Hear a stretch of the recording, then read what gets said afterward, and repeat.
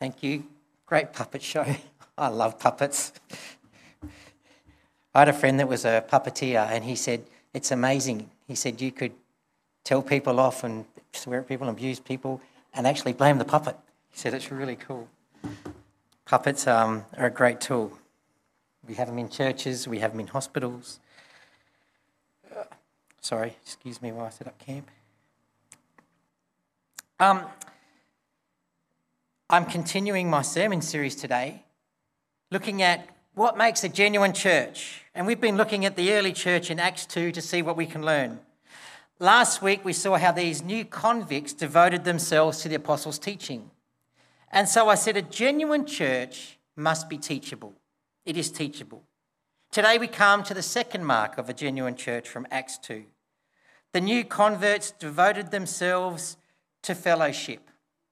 Now, I'm quite sure when you hear they devoted to fellowship, you think, yeah, I know where Garth's going with this. He's going to say something like a genuine church meets together, or a genuine church shares, or a genuine church talks with one another. But just before you go ahead of me and think, I know what's coming next, chances are you probably don't. Because last week I said a genuine church is teachable. My point today is this: a genuine church is fighting. How many of you picked that one? Now, just before you jump the stage and put this theory to the test and start fighting me, fighting, you would say, is never good in church.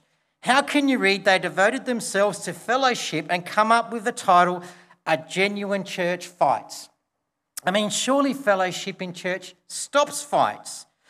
Well, let me tell you what I mean and how we came up with this title. If you were to go and do some research or study on this verse, you will notice the Greek word Luke uses here is a word called koinonia. And as you study this Greek word, and if you did a bit more delving, you would notice a lot of interpreters, commentators and scholars say translating this word koinonia into fellowship is really quite a misleading thing to do. Why do they say that? Because many of us have a great misunderstanding of this word fellowship, as we just saw. I know I quoted him last week, but to quote him again, John Stott once said about this word, fellowship is an overworked word in the contemporary church. The image is conveyed, but it is often a false image. Indeed, the vocabulary of fellowship has become so devalued currency that it seldom means more than a pleasant mateship or a Sunday afternoon get-together or a good gossip section over a cup of tea. As a result, we are sadly short of the rich, deep, full fellowship envisioned by this New Testament word. J.I. Packer says the same thing. What does the word fellowship suggest to you? A cup of tea in a church hall, gossip in the porch after the service, hiking with a youth group, a spell at a Christian holiday camp, touring Scotland or the Holy Land with a coach full of Christians. To quote one more, Dr. Martin Lloyd-Jones makes this same point about this passage. People's ideas as to what constitutes fellowships can be quite pathetic. Some people think that it's purely social terms. This idea is frequently found in the church. I want to ridicule it because it has nothing to do with Christianity. You could say a lot more back then and not be so politically correct. I think today there is an obsession with this word fellowship. Churches use it all the time. We often view fellowship, though, as what we do. When we think of this word fellowship, especially in a church setting, our minds have pictures of shared lunches or coffee times where we sit around and we talk about weather and football and the latest things on the news or markets or how our week was or whatever. And we often say we've had fellowship. But in these ways, that is a great downgrading of this word. I mean, think of this. After the service, you'll go and have a cuppa. We'll share with one another. And sometimes our conversations go like this. Hi, how are you? Yeah, I'm good. You been busy? Yeah, fairly busy. You doing okay? Yeah, I'm doing great. How about you? Yeah, I'm pretty good. In fact, I'm quite excellent. Oh, that's great.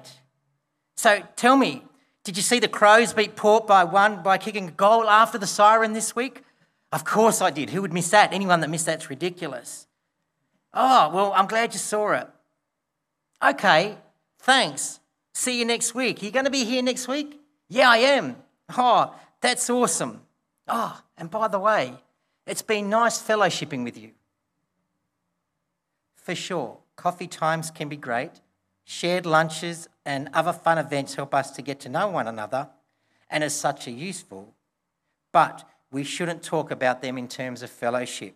The fact that we share social activities with other Christians does not in self imply that we've had fellowship with them.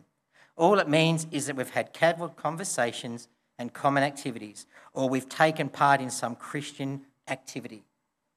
If we simply associate these activities with fellowship and fellowship with these activities, if I can be bold enough to say it, if we associate these activities with fellowship and fellowship with these activities, then that's an abuse. It's an abuse of the Christian language, and it is a dangerous abuse. Why? Because if we associate fellowship with these activities, it can create in us a self-deception. What do I mean? If we associate these activities with fellowship and fellowship with these activities, it can fool us to thinking that as a church we're thriving in fellowship because we're doing meals, because we're doing coffee times, because we're meeting together, where the truth is biblical fellowship is something altogether different. I once read of a church that stopped their evening service. They replaced their service with what they called fellowship nights. What did they do? I went to one. They played table tennis and pool. They sat around talking, laughing, eating, and sharing snacks together. Now, I want to say this is not wrong, and yes, even doing these activities can contribute to fellowship, but it all falls short of fellowship according to the Bible. Christians coming together is not fellowship. Now, you may be thinking, yep, we know that. My view of fellowship, Garth, is much deeper than that. It's much deeper than some activities. You could say to me, Garth, for me, true fellowships involves getting together for a spiritual purpose. It involves sharing needs, prayer, discussing God's words to encourage, comfort, and edify one another. These things are certainly aspects of the word Christian fellowship, but even they do not comprise the full meaning of the word that we find in the New Testament. In some ways, our modern ideas of fellowship have become so watered down, the word no longer carries the same meaning as that Greek word in the New Testament. Fellowship, koinonia, is one of the great words of the New Testament. It represents something that is vital to the spiritual health and is central to the church's true life. It is of the first importance, therefore, that we should be clear in our minds to what Christian fellowship really is. So I guess with that question, we must answer, what is true biblical fellowship? What did these early converts devote themselves to? While it may sound like these early converts were devoted to getting together with other converts for a cup of tea and barbecue, koinonia tells us something about their coming together. Taken in its strictest terms here in Acts, this word is used to describe more than coming together. It is a word that was used to describe a unit or an army. It is so much more than coming together for a Sunday roast. Fellowship is not just simply being together.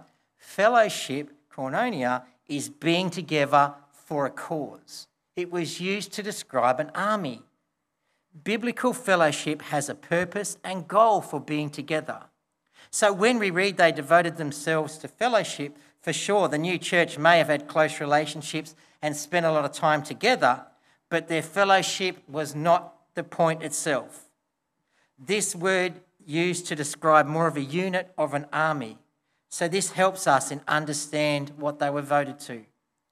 In an army unit, the bond of the soldiers is not the product of simply being together.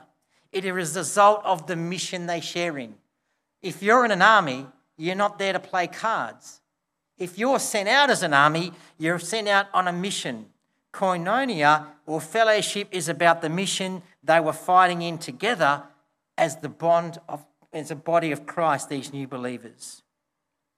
I think a great example of this in our modern day, or a way to help us understand this word correctly, is in that movie Lord of the Rings. I'm not sure if you are J.R. Tolkien's Lord of the Rings fan. I'm not. Never read any of the books, but I did see the first movie. And the first movie and book are actually titled Fellowship of the Rings. In the first book and movie, Tolkien describes a camaraderie of a diverse group of people that come together for a central purpose.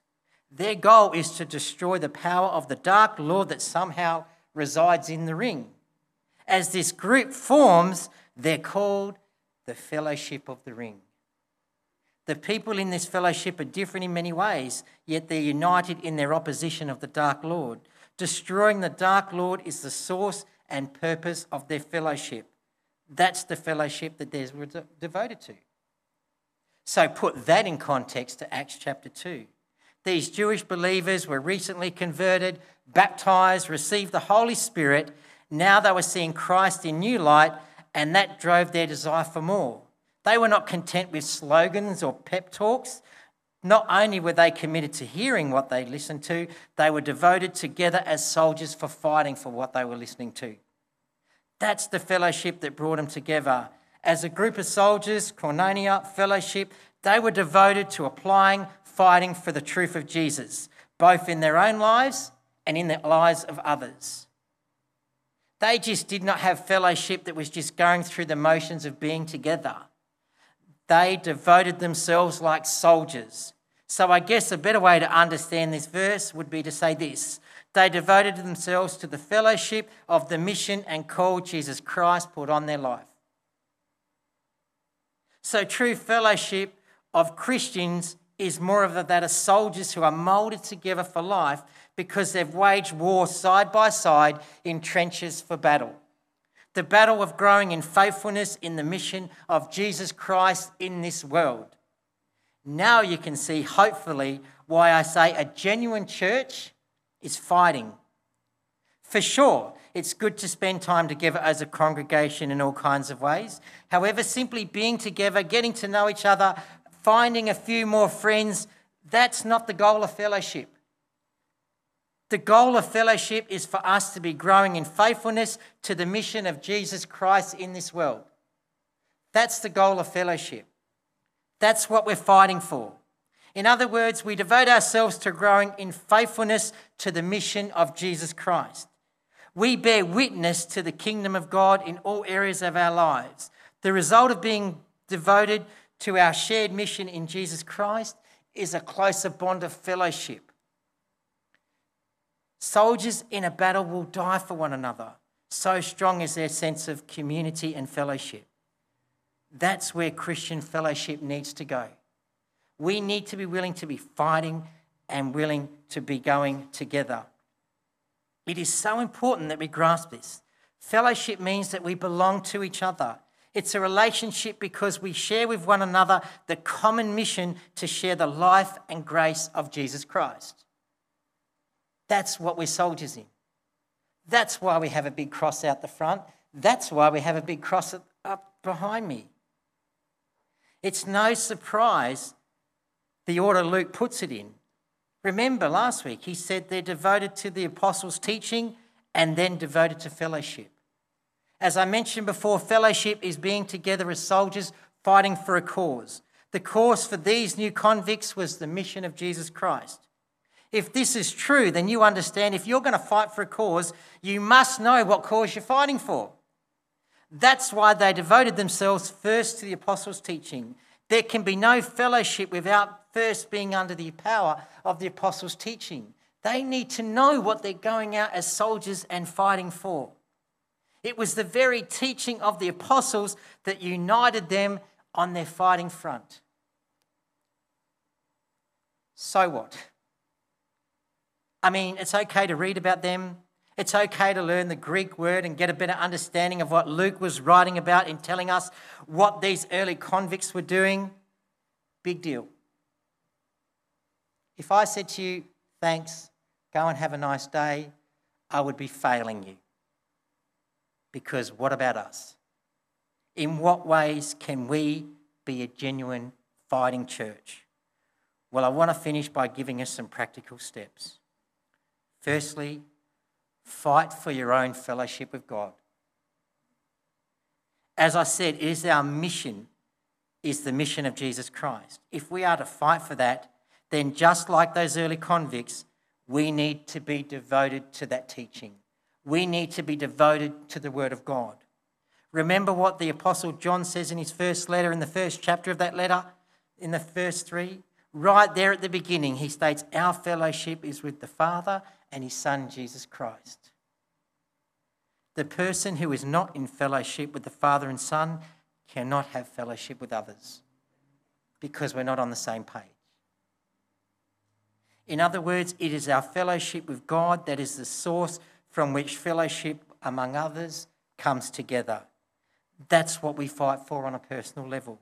We fight to maintain that fellowship with God and his Son as his child. How do you fight for it? Protect it. Don't let things get in the way or take you away from that fellowship that not only God wants to have with you, but he wants you to have with him. You know, you hear that saying, time is precious. Well, make sure you're fighting to give your relationship to God the time needed to stay strong. Fight for it, because many people are going to want to take it away. Many people are going to want to snatch it away from you. Fight for the fellowship that God wants to have with you and wants you to have with him. The second thing is fight for the fellowship that we are to have with each other. I remember I read an unusual phrase once that was written by the Scottish-born theologian who helped start Westminster Theological College. I don't know if you've ever read of Professor John Murray's stuff. He's long gone, but he was quite good. He had a phrase he used to teach his students about, a phrase he called corporate sanctification. Sounds weird and different. Most of us know about our own personal sanctifications, the dealings we have with God personally, our personal duty of taking up our cross, denying ourselves and following the Lord Jesus daily, our personal responsibility not to be ashamed of the gospel, our conviction to affirm that because Jesus Christ loved me and gave himself up for me, this now demands my soul, my life and my all. We understand that. We get personal sanctification. It's a vertical. And our duty to serve God. Those are the things I just talked about that we need to protect. But according to Professor John, he believes there's also a horizontal sanctification. This is our duty to one another. He says corporate sanctification is the mysterious influence Christians have and are called to have on one another. Corporate sanctification is the responsibility both to serve one another and also to receive service from one another. In other words, the phrase is referring to what he put all those one another passages in the New Testament. Do you know, I remember once I went through, I was encouraged to do this. I went through and I looked at these one another verses and I found 41 of them. 41 verses of what we are to do for one another. And I've got them all. I'm happy to send you an email if you want the sheet. It is those things that we are meant to be fighting for. I love how J.I. Packer in his book, Knowing Christianity, expands on this thought. He states true fellowship, koinonia, involves giving and taking. He says, I give to you what God is doing in my life and you take it. But then you do the same. And so he says true Christian fellowship is giving and taking. He also goes on to say that God has given us the wonderful blessing of putting us in a place for this to happen. That place is the local church. Rather than paraphrase and get it wrong, I don't normally read from books, but I want to read to you from this one. This is what he says. Christian fellowship is seeking to share with others what God has made known to us, while letting others share with us what he has made known to them. The fellowship of sharing with one another of what we have received from the Lord is a spiritual necessity. God has not made us self-sufficient. We are not equipped to keep going it on our own. This is often illustrated from a coal fire. Put the coals together and the fire burns. Separate them out, one from the other, and each goes out quite quickly. So it is in the body of Christ. We are made not for isolation and self-sufficient living, but as in the body of Christ that true fellowship and togetherness and dependence upon God comes together in the local church. You remember I asked you quite a lot over the last few weeks, what is church and how do you see church? Well, for J.I. Packer, the church is the wonderful blessing of God, a place where we can come to live true fellowship, sharing and taking what God is doing in our lives with one another. So, the Christian fellowship we find in church binds us together as a community unlike anywhere else in the world. I'm sure you understand it just doesn't come naturally. If true fellowship is giving and taking, then it's going to involve giving of ourselves. It's going to involve fighting to do it. You have to participate or fight for it. A lot of people have said to me, well, I'm going to church as if a church is a place you go to. That's not correct. Always remember, a church isn't a place you go to. It's not a building, it's not a club, it's not an institution. It's a family. Julie spoke on it already. Church is not a place we go to. Church is a family we belong to. All of us find a church family and choose to go to it on a basic level, but the Christian life, dare I say, your church life isn't just a matter of believing. It's a matter of belonging. You choose to belong. You and I must choose to belong to this church, the local church. It is only in God's family that we can have true fellowship, real giving and real taking.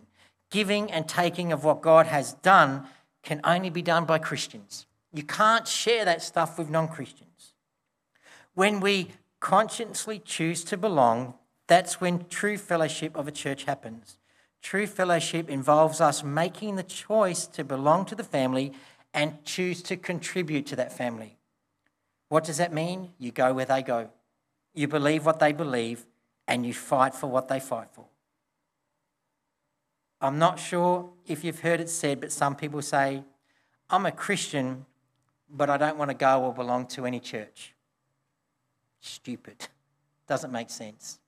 I mean, that's like me saying, I'm a football player, but I don't want to be a part of any team. I will never be able to play football. It just doesn't work. A Christian without a church family is an orphan. God meant for us to be part of a family. The church is where you and I live out what it means to be a Christian. If we want to grow, if we want to see God at work in our life, we have to join the family. That's where it starts. We need to attach ourselves to a group of believers and say, I want to be a part of what's going on here. As I read before from this book, we are not meant to go through life on our own. God has put us in a family. I often say one of the first things God does once he saves you, he puts you in a loving Christian family. And it is within that family that we have true fellowship. The fact is we need each other. We belong to each other because we belong to him. And when we are together, we need to be sharing with each other what God is doing in our lives. That's why when true fellowship takes place in a church, we gather to encourage in each other in our faith and the life of Jesus Christ. When true fellowships take place in a church, we help each other be Christians in our jobs, in our homes, in our neighbourhoods, in our schools, in our families.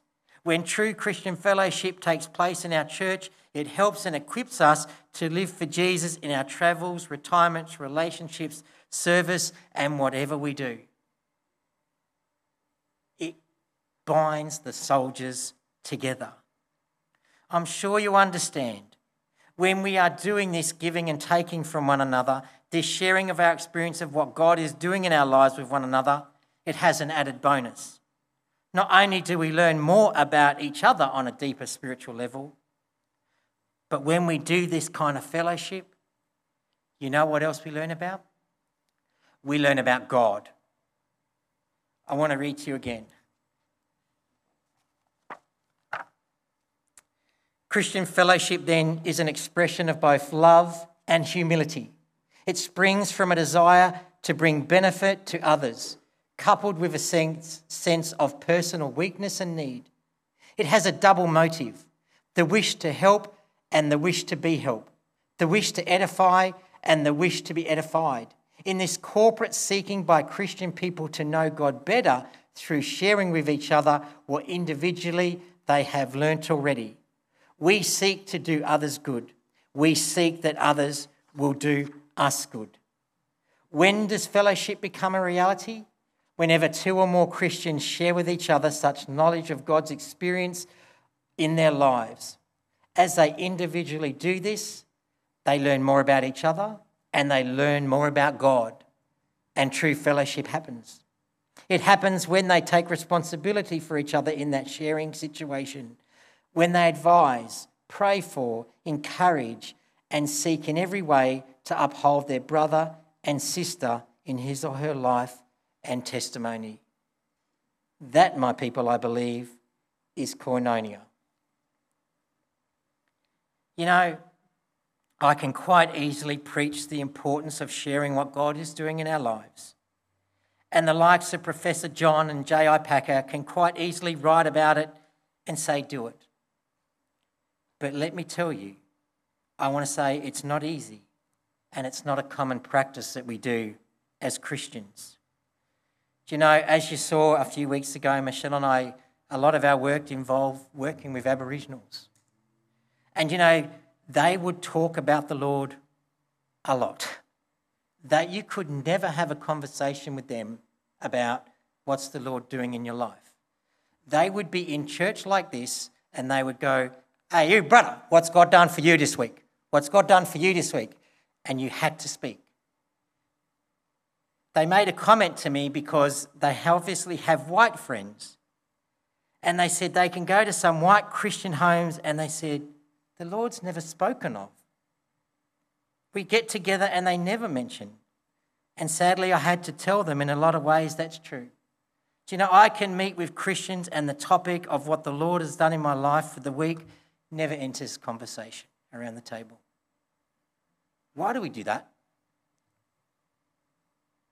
I totally understand. For a lot of us, sharing doesn't come easy. I mean, sharing of ourselves is a hard thing because when you do it, you make yourself vulnerable. Some are scared to share. They're scared that they may say the wrong thing, so they just stay silent. But I truly believe if we take what we've been looking at today, this type of sharing is worth fighting for. It's worth taking the step. Can there be true fellowship without sacrifice? No. Every soldier that puts foot in the trenches makes a sacrifice. So if I was to take you back where I started, true fellowship is a group of soldiers together fighting for a cause. In the family of God, it's important we learn to share with each other. That builds true fellowship. That equips us to unite as soldiers and fight in the mission of proclaiming Jesus Christ as Lord. To us and to the world. If Pakenham Baptist Church is going to be a genuine church, then it is so important that we're a fighting church.